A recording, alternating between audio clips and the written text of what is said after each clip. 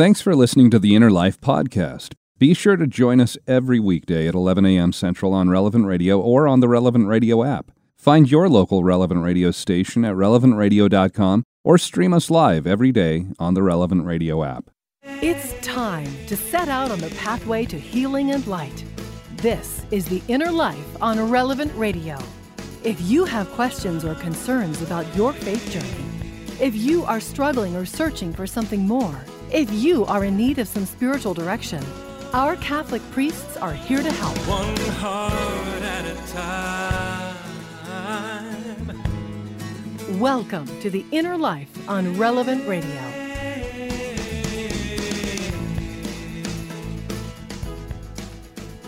Hello once again here. Glad to have you tuning in for this hour of The Inner Life on Relevant Radio and the Relevant Radio app. I'm Josh Raymond. Now, when you were a child, did you ever sign up for any sort of fan club?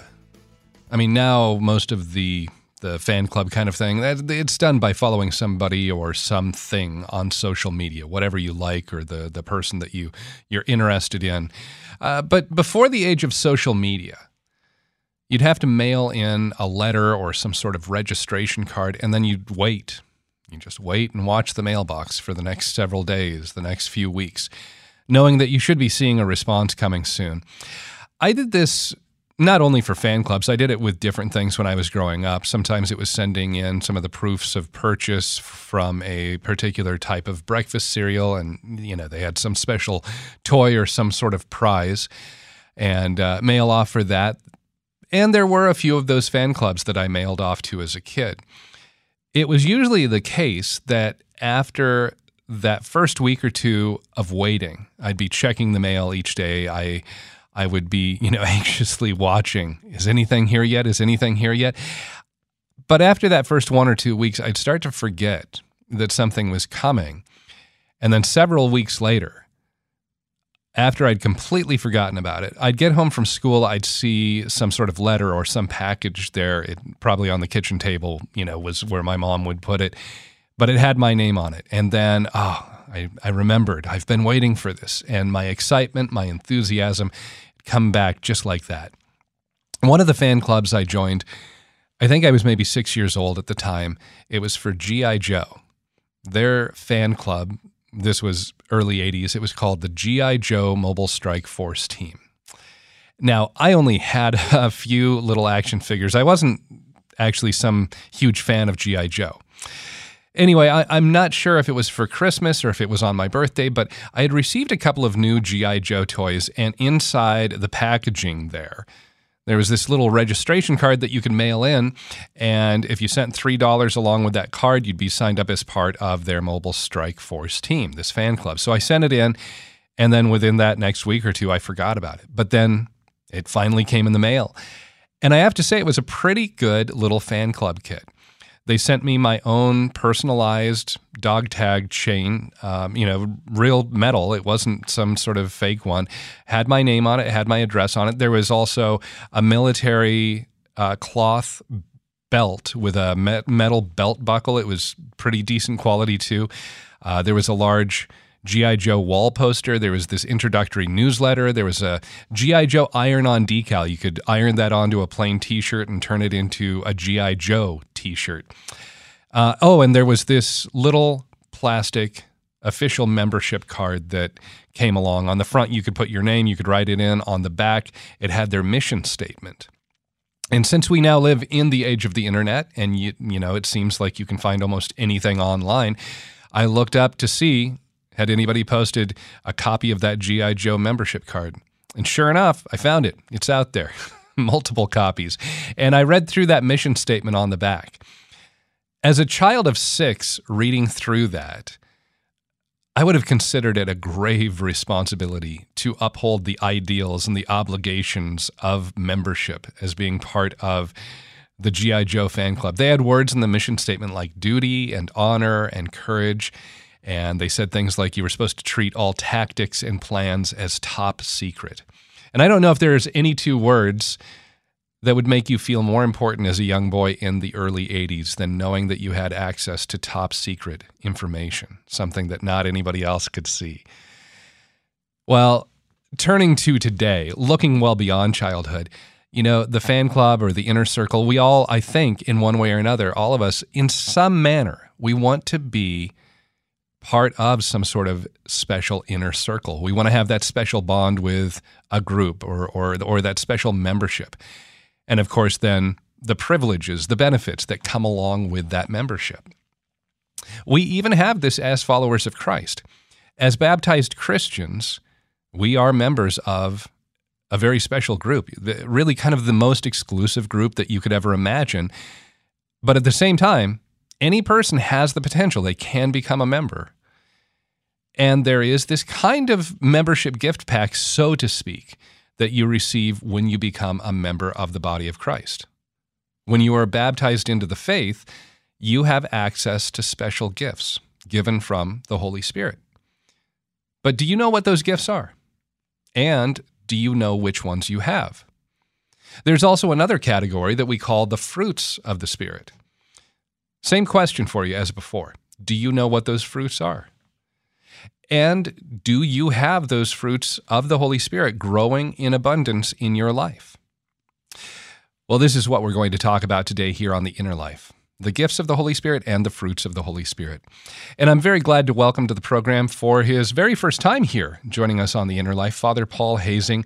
Father Hazing is a priest in the Archdiocese of Omaha, and he is the president rector of Kenrick Glennon Seminary in St. Louis, Missouri. Father Hazing, so glad to have you here on The Inner Life. So were you a G.I. Joe fan growing up? Thanks for welcoming me, Josh, and I appreciate the time with you.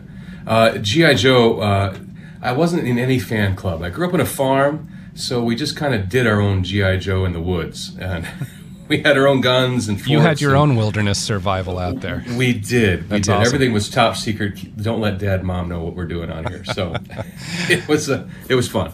That's great. So you're a priest from Omaha. Is that where you kind of grew up then, Nebraska farmland out there?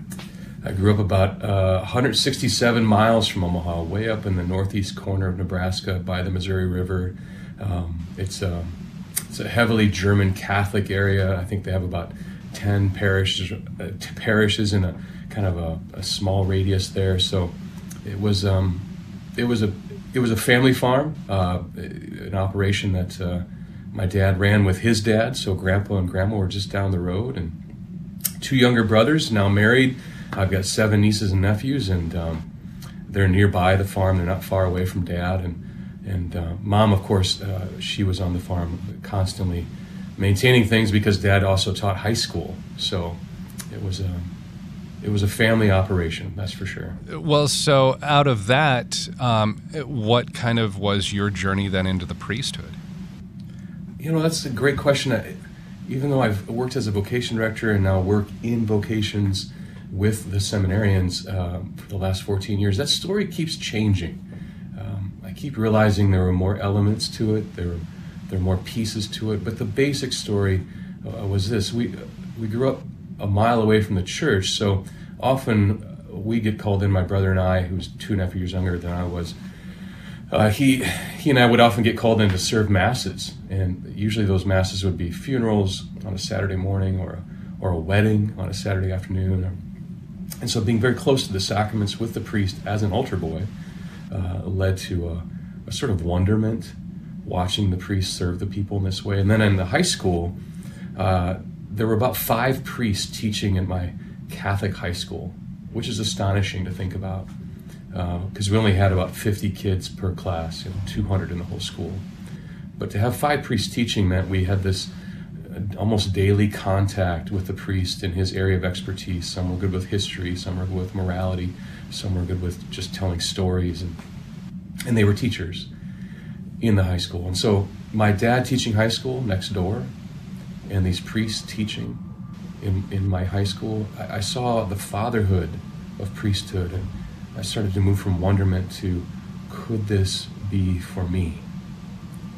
And to see those 2 fatherhoods, I knew I wanted to be a father and a husband. I knew that was in my bones, but could this priesthood be something Jesus is asking of me? And I was terrified at the thought of it. Tried running for a while, but eventually after 2 years of college, said I can't decide this by myself. I need others with me to help me discern this, and that's the seminary. So that's beautiful. So now you are there as the head of a seminary yourself. Have you been able? Has your own experience then of just not sure where God was leading, but finally looking for that help to discern where God was calling you into your vocation? I have to presume that gives you just such a heart for the seminarians that are coming in there. It absolutely does. And if, one of my favorite stories of a young priest working in a seminary, he was daunted by the task, and an older priest said to him, "Hey, brother, are you working on your own stuff?" And he says, "Yeah, I am. I got my own stuff I'm working on with the Lord." And he said, "Good, you'll be a good formator." So coming into seminary isn't about having some guru knowledge status. It's really about being very human, very vulnerable, very generous in sharing what the Lord has done, so that the men feel safe in this house, safe enough to make mistakes, to say whatever they need to say, to talk about whatever they need to talk about, safe enough to really discern, so that the priesthood is a gift and not an achievement.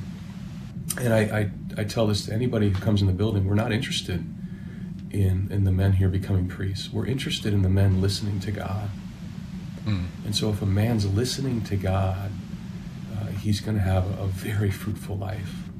So any man who moves toward priesthood or moves toward marriage, he's not leaving the seminary. He's following Jesus. Right. Well, that's just the key. that's a good life rule, Right. Listen for God and where He's leading, and doesn't matter whether that's into the seminary, into some sort of religious life, or if it's married life, whatever it is, that should be where all of us want to look. So, well, Father, thanks for sharing a little bit of your background. Today we want to look, as I said, at the gifts of the Holy Spirit and the fruits of the Holy Spirit. But before we get into those two categories, I think it's really important for us to understand who the Holy Spirit actually is, at least in as much as we can kind of try and understand it in a limited capacity, which will always be the case for us as humans, as finite creatures, trying to understand how an infinite God has revealed Himself to us. But the Holy Spirit is probably, I would guess, for most of us, the least known of the three persons of the Trinity, maybe the most mysterious,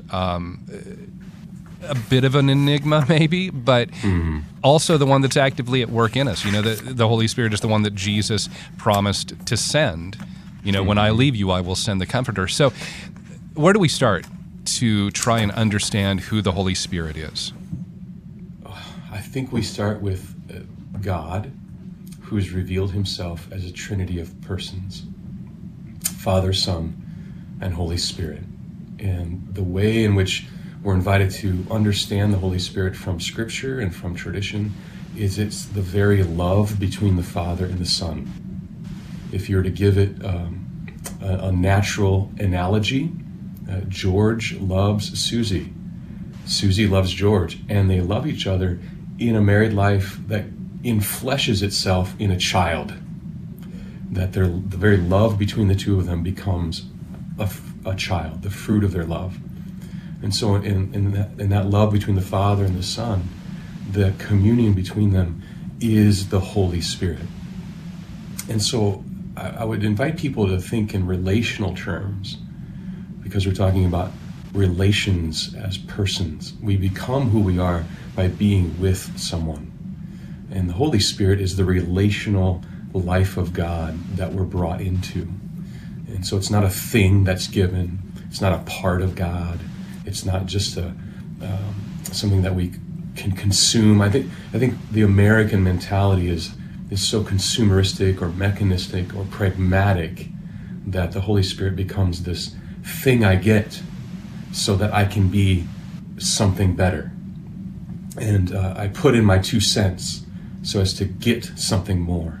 And so to be really liberating ourselves from that vending machine sense of God to I'm being drawn into this life in the Holy Spirit. And that relational life is is described by Fulton Sheen, I think, the best. He says the Holy Spirit is the love principle. The love between the Father and the Son is the Holy Spirit. And so we see the love principle. It's invisible, but it's at work in a person. And it's always at work from the moment of our baptism. And he gives the story of, if you give me a moment, I try to recollect as best I can. He gives the story of a young man, and the man is living with his parents, and he's living in his parents' basement. He's 24 years old. He doesn't have a job. He's playing video games. He's eating Cheetos, and he's not doing his laundry. He has terrible hygiene, and he's generally angry and usually short and not very grateful and often sad. And that's Joe in the basement of his parents' house. So picture that man. But then, over a number of weeks, the parents start to notice that Joe is washing his hair. He's got a haircut. He's cleaned his room. He's got not one job, but 2 jobs. He's grateful. He's smiling more. He's not playing video games. He's got new hobbies. He's out more. He's got friends. What has happened to Joe? Well, Joe met Sheila. And so Fulton Sheen's point is, Sheila is the love principle.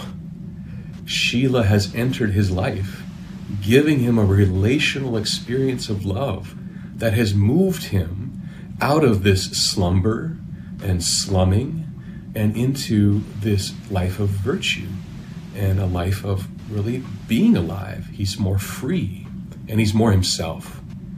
And that's the love principle. That's one way of understanding the love principle and how transformative it is.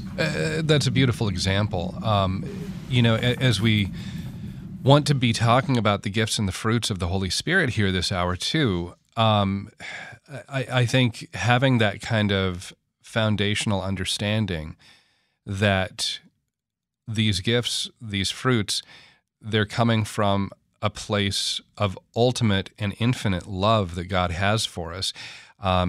It means that, this isn't something where we look at it, I guess kind of going back to, what you said about God, we don't want to treat God as if there's some sort of vending machine ideology there, that I do this, God gives me this in return. Same with the gifts that we're talking about today.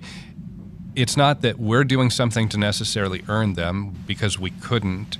It's not because God is doing this so that he can put some sort of burden on us outside of us knowing and loving and serving him as to the best of our ability. But again, he's just looking for us to bring that love, like you're saying, kind of come out of our own selfishness, our own inner self that a lot of times we want to stay in. Bring us out so that we not only experience love for, the love of him, but that we experience being able to love him back. Amen. That's right. And that's the kingdom that's come. Thy will be done. That's what we want. The kingdom is a life of relationship. When we talk about this month of November, for example, we think about the 4 last things: death, judgment, heaven, and hell. And we all got heaven in us through the gift and power of the Holy Spirit. This relational life of communion that's promised in its fullness in heaven, but needs to be tasted here and now, and meant to be tasted here and now. But we also have a bit of hellishness. And the hellishness is described by C.S. Lewis the best when he says at the end of life, there'll be 2 moments. For those who've been praying, thy will be done, they are ushered into that heavenly communion because they've been living in communion. And then our Lord says to others, thy will be done. They've been living in self-absorption. And that's one way to describe hell, is eternal self-absorption. And the Holy Spirit liberates us from that.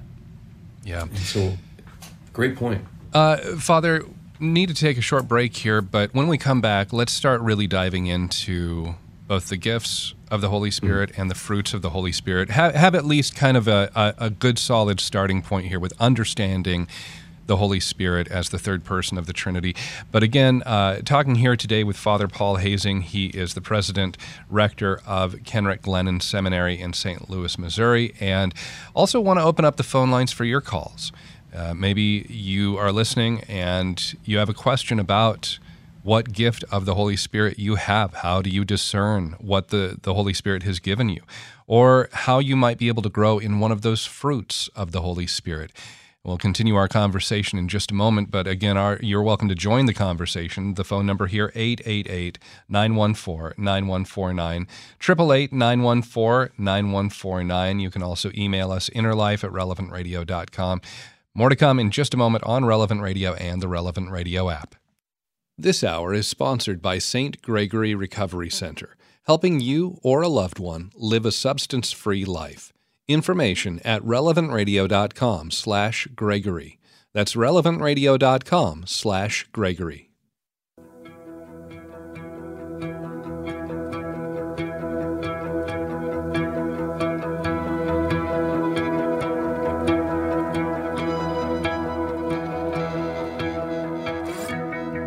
Welcome back to The Inner Life on Relevant Radio and the Relevant Radio app.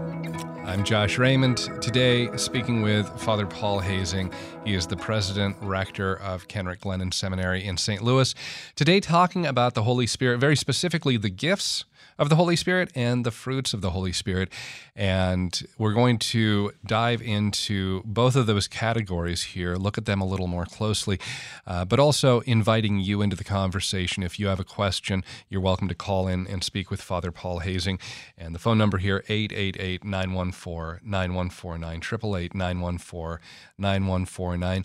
So, Father, I guess as kind of just a beginning here, we might think, well, gifts of the Holy Spirit, fruits of the Holy Spirit, they sound kind of similar. They're both coming from the Holy Spirit. But just so there's not any confusion, in a general kind of, 20,000-foot look down at these two categories, what really separates and distinguishes the two from each other? I think it might be helpful to think of the fruits in that sort of botanical way. That these are the manifestations of the health of a person in the spiritual life. So a healthy tree will produce healthy fruit. This was Jesus's point, right? A bad tree does not produce good fruit. A good tree produces good fruit. And so he's making that statement not just botanically, but spiritually. The fruits of the Holy Spirit are those expressions of the life that's healthy and full and giving of itself. That's what we always understand of love, that love and goodness is diffusive of itself. And so the fruits will be able to build up people around them. And we can see these expressions of building up people around them in the fruits. Whereas the gifts, I mean, we might distinguish between the spiritual gifts, which are really of the benefit of the person, the 7 gifts of the Holy Spirit, that the person, the individual who has these gifts really benefits, and the charismatic gifts, wherein the church benefits, because the person has been gifted, that the Holy Spirit is working through them instrumentally in a very effective way. So going back to the fruits, they're for others. The gifts are more for the person, or instrumentally the person is being given to the church in this way as a gift. So hopefully that makes a distinction. Yes, it does give a distinction. When we look at, St. Paul, he lists out some of these different gifts of the Holy Spirit, specifically in 1 Corinthians chapter 12, his letter to the Corinthians there. And he says that each person receives only certain ones, that, to some the Holy Spirit gives such and such, to another that, gives other gifts. But I guess, that also, the list there, the traditional 7 that you were talking about, is St. Paul, is he talking about something different than the gift of just the Holy Spirit itself? Because that also seems to be one of those things we see in Scripture, that you're given the gift of the Holy Spirit, but then there are gifts from the Holy Spirit. Do you understand what I'm saying? Sure. There's the primacy of the gift of a personal, lived, relational, loving life in God. There's the gift of communion. And then out of that communion comes these specific gifts, which are received according to the mode of the receiver. And so it's a way of saying, look, everyone's different. Everyone has a particular receptivity to the gift of the Holy Spirit. And that particular receptivity is in these gifts that everyone receives, but everyone receives according to their capacity or mode of receiving. And so let's name some of those specific capacities that we have as humans in our mind: wisdom, counsel, understanding, knowledge; in our soul, fortitude, piety, fear of the Lord. And then to look again at some of those charismatic gifts in the persons that have different capacities. Some have a capacity of mind that's faith-filled, or they're offered this healing gift that works through them. So I think everyone gets the gift of the Holy Spirit, but we're not all the same. And that's Paul's point. We can't all be the eye. We can't all be the foot. Some are given these in the body of Christ in a particular way for a particular time. How do you think we go about discerning? You talk about wisdom, understanding, counsel, knowledge. I mean, so much of those that are kind of that intellectual side, but then you also mention, the gift of healing or the gift of faith, things that are able to be used for relational, means with other people. How do we discern? Do I have one of these, or maybe are there a couple that the Holy Spirit has given me? How do we discern if we have those? And then the next question would be, okay, if I do know what those gifts are, how do I then kind of grow into those so that I use them the way God wants me to use them? Mm-hmm. Well, I think first of all, we ask, we petition, we ask for the light to see. I mean, that's such a beautiful petition from the blind man. I think it should be for all of us. Please, Lord, let me see. Let me see the gifts that you have poured out in abundance and lavished me. And let me see them as you see them.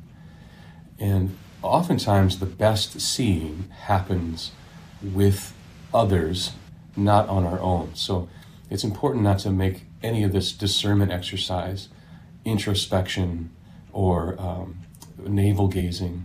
But if I'm going to see the way you see, Jesus, then I'm going to be asking to see how others are seeing me, because there's a potency in their observation.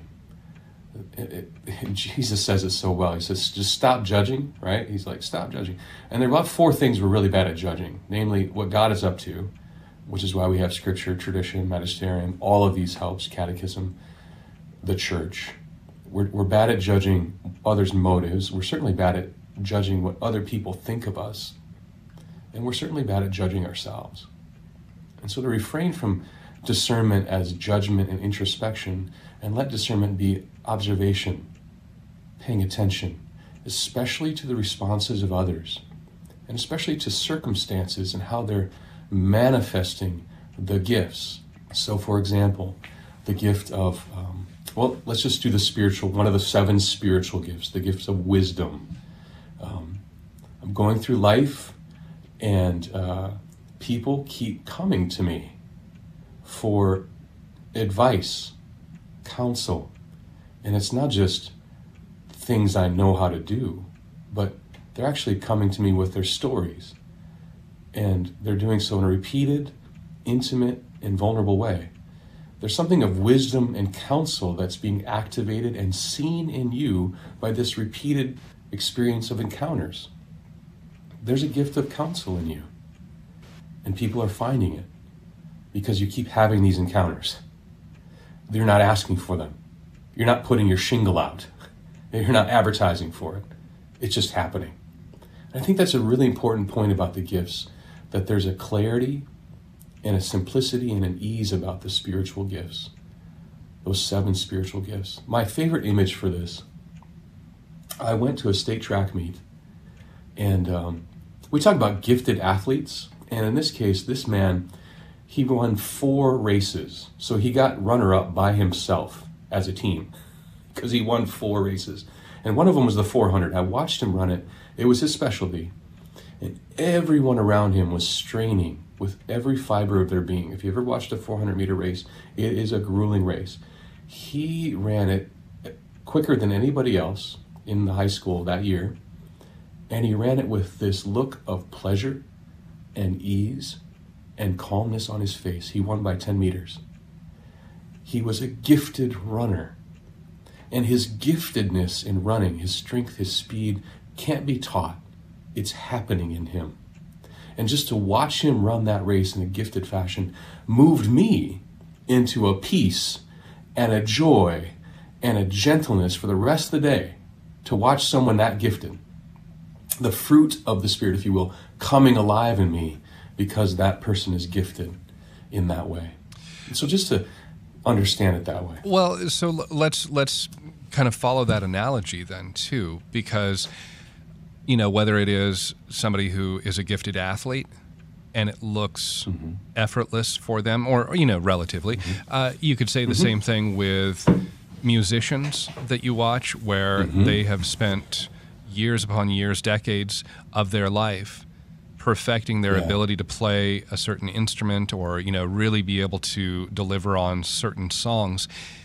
The thing there, because I think anybody who has excelled in one area or another, they've probably had people say, oh, you really are gifted, you are talented in that area.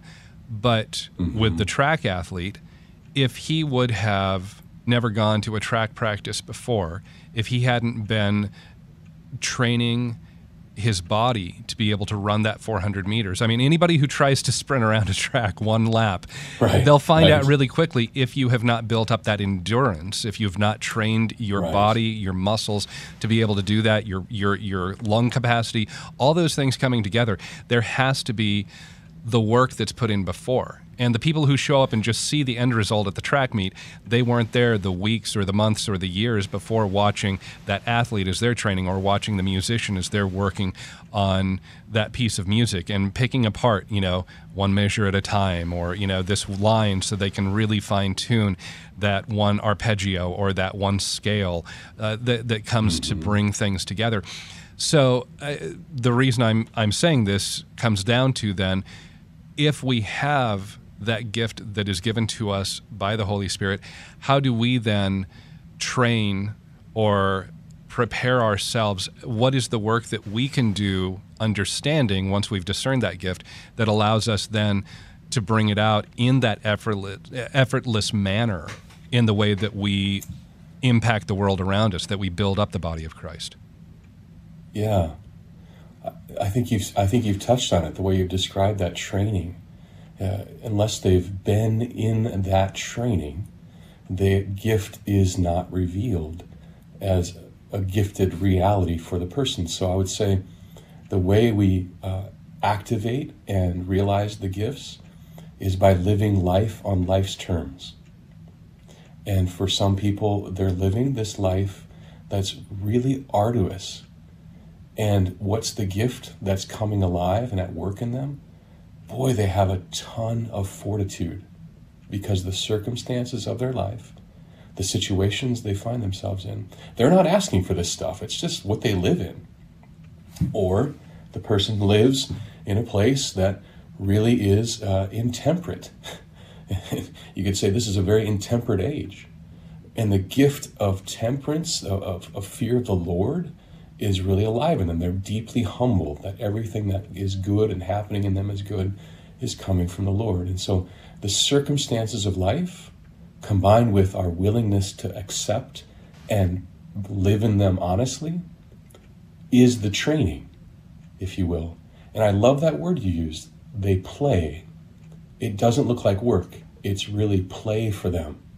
They come alive in this gift whether it's counsel or fortitude or fear of the Lord, they come alive in that humility, in that gift. The gift is they're coming alive. And so it doesn't seem like something arduous. It seems like something really life-giving. Talking with Father Paul Hazing today here on The Inner Life. He's the president rector of Kenrick Glennon Seminary in St. Louis. Talking about the gifts of the Holy Spirit. We're also going to be talking about the fruits of the Holy Spirit coming up next here on The Inner Life. If you have a question, you're welcome to call in. We'd also love to hear how God has worked in your life. We'd love to hear your story of how God has manifested maybe that one gift or a few gifts of the Holy Spirit, or how you have seen the fruit of the Holy Spirit really apparent in your life. Maybe it's been in the life of somebody else that you love, somebody that you know, a family member, a loved one, and you've seen how God has worked through them and those gifts or the fruits of the Holy Spirit as they have then been able to impact maybe you yourself or others that you know in that circle of friends and loved ones. Our phone number that you can call in and join the program, 888-914-9149, 888-914-9149. And our conversation continues in just a moment here on Relevant Radio and the Relevant Radio app. Today, we'd like to thank Heather, who's listening in Michigan, for donating her Honda. Join thousands of other listeners in donating old vehicles by visiting relevantradio.com/car today.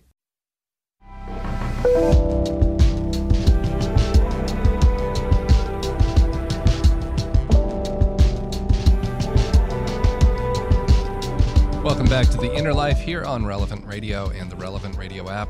I'm Josh Raymond. So glad to have you joining us here for this hour that we dedicate every single day to topics of spiritual direction so we can know our faith better. And by knowing our faith, that allows us to live our faith better. And I want to say thank you to my producer, Nick Sentovich, also to Thomas Engesser, who is screening your phone calls.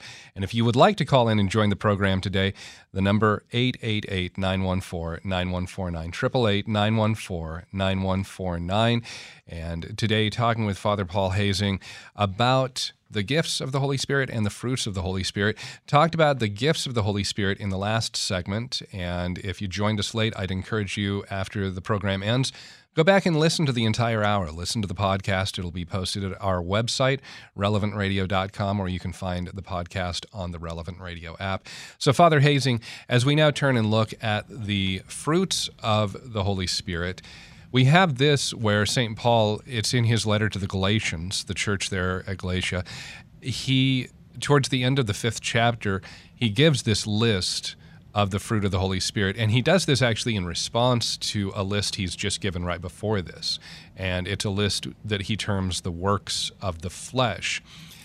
And this is part of a larger kind of overarching theme in this letter that he's written to the Galatians, kind of telling them, you need to get your act together. You need to hold true to the faith that I originally taught you and not let it be corrupted or revised by anyone or anything. So then we have this list that he gives, these spiritual fruits, again, to give contrast to the things that he warns them, and then by extension us, all of us now, to avoid.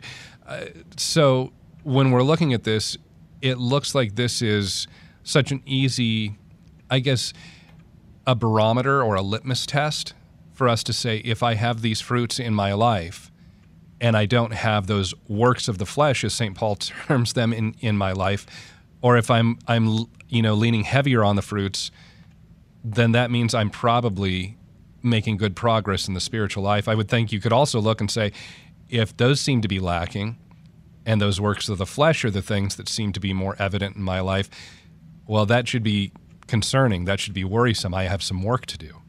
Amen. Yeah, Paul is such a man of charity, right? And as a pastor with pastoral charity, the best thing we can do for another person is help them orient their lives and orient toward communion.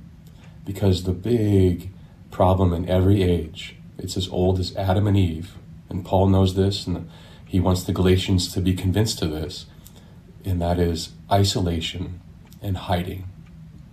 Adam and Eve isolate and hide from God and from one another.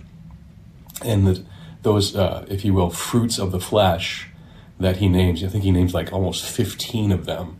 It's a pretty extensive list. Right. And it's an extensive list so that the person can really pick up on the theme. And the theme is, if you do these things, you're going to feel and experience more and more isolation and more fruitlessness, more futility. And on the other hand, if you really engage the life of the Spirit, you will have in its fullness this fruitfulness. And he lists 9 fruits of the Spirit, and I think Thomas lists 12. He just expands on the fact that self-control includes continence and chastity and modesty, and which really counter that most counterfeit way to think we can have communion is through sexual promiscuity, and it doesn't allow for it. There's no real communion there. And so just to hear Paul orient his listener and say, listen, if you have these going on in your life, check the isolation. If you have these going on in your life, notice the communion and give thanks there. The Holy Spirit is all about that communion. So unlike the gifts where he very specifically says to some, the Spirit has given this gift, to others this gift, you know, and you said we're all different people. With the fruits of the Holy Spirit, though, do we have the potential to grow in all of these areas? The ones that St. Paul lists, he says, the fruit of the Spirit is love, joy, peace, patience, kindness, generosity, faithfulness, gentleness, and self-control. So is this one where, because if we are cultivating, as you kind of went back to that idea at the beginning, what do we look at? Well, take the word fruit and that idea of cultivation. If we are cultivating the fruits of the Holy Spirit, do we have that potential to grow in all of these fruits, all of these areas in our lives? Amen. And the Holy Spirit has the potential in every person to bring alive these fruits in an equal way, if you will, because it's the Spirit doing it. And so there's a certain equality, if you will, but it's going to be characterized by the particular person. So some persons will express their joy, their peace, their patience, their kindness in their own particular way. Some persons will express their goodness and faithfulness and gentleness in their own particular way. Think of the gentleness of your mom versus the gentleness of your father. Think of the joyfulness of your teacher versus the joyfulness of your coach. Think of the patience of your siblings versus the patience of your friends. I mean, these fruits of the Holy Spirit get expressed differently, but they're there. Right. And Paul is really naming them in this blanket way so as to help catch his listeners into that life of the Spirit, which is so much more winsome and so much more, well, here are the fruits. If you want more of that, let's stay with the life of the Spirit. Right. Okay, so if I look and I say, well, I seem like I'm doing good in these areas, like you're talking about, that maybe I'm a pretty generous person, or I'm okay on the gentleness or the self-control, but I seem to be kind of lacking in peace, or I'm not very patient with people, or what if there's one of these fruits where I look at myself and I say, it just seems to be a little lacking, or I feel like there should be a little bit more. Any suggestions of, first thing would be, of course, go to God in prayer and ask for an increase in that area. But anything else that you might recommend that we do that can help us grow in that area, be more receptive to the way that the Holy Spirit wants to grow that fruit in our lives? Yeah. That's a great question. Well, first of all, I love to help people refrain from shoulding on themselves, if you will. Which one should I grow? Am I doing this well enough? Should I do? So just to refrain from the drivenness of a should, and to move into an examen, which says this: where in my day did patience come alive for me? Where in my day did gentleness really reveal itself? And so where the fruits are being manifest and I'm cooperating, I'm not pushing or making happen, I'm simply observing more and more, because I find a lot of times people will talk about something they might be lacking in, when in fact, if I examine the day with them, it's there in abundance. They just have a very dark image of themselves. And I find that a lot in the modern age. There's a lot of people who live with very dark and pessimistic images of themselves. And it helps to have a friend reveal just how abundant a fruit might be actually happening in their life.